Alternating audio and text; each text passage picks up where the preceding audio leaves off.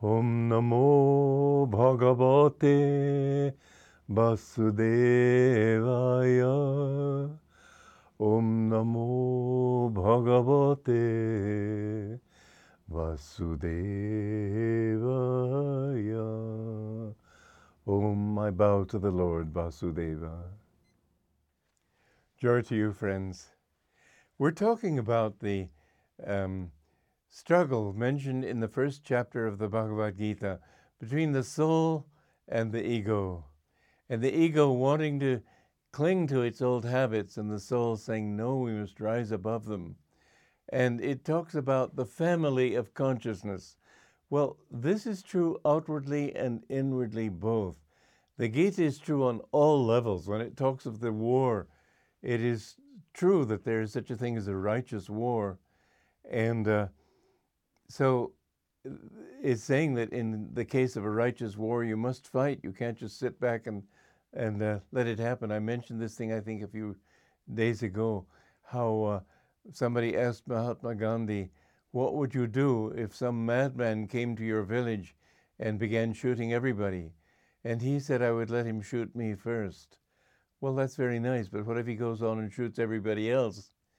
It's not practical. There are times when it's necessary to be violent, even if you are not violent inwardly. Non-violence means not having a will to hurt, but sometimes you've got to hurt. Sometimes you've got to repress. You've got to put people in prison. You have to keep them from harming other people. And so war sometimes is righteous.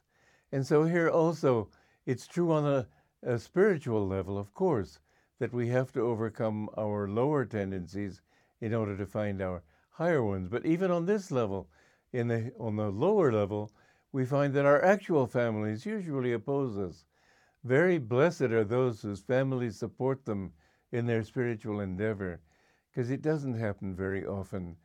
They will even lock them up to keep them from seeking God or going to their guru. And there has to come the point in everybody's evolution, I don't say life because life means this life, but in your long series of lives, there has to come the point where you are willing to disappoint even your own nearest and dearest. Because there is no one who is truly your own unless it be God. Jesus said, who is my father and mother and brother and sister except those who love God? He was extreme in his teaching, and very few people understand it. It's so interesting that most of his followers are materialists who seek compromises with matter, and they go to church and they think that Jesus was saying things to them. He was saying things very challenging to them, and they don't see it. And when he said, be ye therefore perfect, even as your Father which is in heaven is perfect, they translate that to mean, be ye therefore good, even as God is good. It's not enough. You've got to be fierce in your goodness, in the sense of not fierce against other people, but fierce with yourself. You've got to understand that the choice is absolute. It's not an easy choice to make because you do love these people. And this is why Arjuna, this is why that symbol is so beautiful of the war of Kurukshetra. Because Arjuna is saying, you're asking me to fight my own relatives, even if they fight my own higher good, even if they try to prevent me from seeking God. After all, they are my own. How can I kill them? Anybody who compromises like that, anybody who tries to go in two boats, you'll drown in the middle when the boats separate. Anyone who thinks in terms of, well, I don't want to displease my parents, I don't want to displease my friends in the world, and so I'll try to be friendly with them and do the things they do and still try to meditate on my own. Well, lots of luck, but the truth is that almost never works. Either you keep your spiritual practice very much of a secret. Even so, you can't afford to mix with people who are worldly. You have to make that very strict decision. With your parents, well, it's not so easy. But if they're going to fight you, then you must be firm. There's a beautiful story. Well, you may not call it beautiful. I call it beautiful. Sadashiva was a great saint in southern India.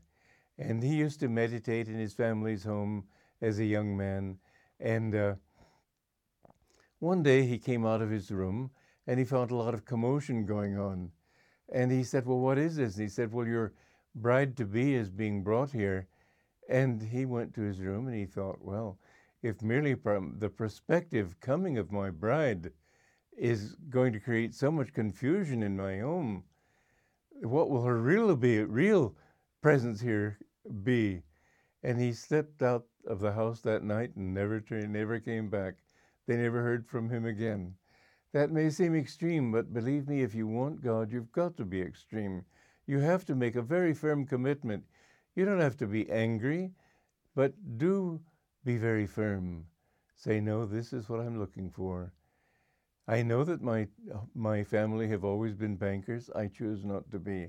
I know that our tradition is that we always be doctors or this or that. Don't worry about it.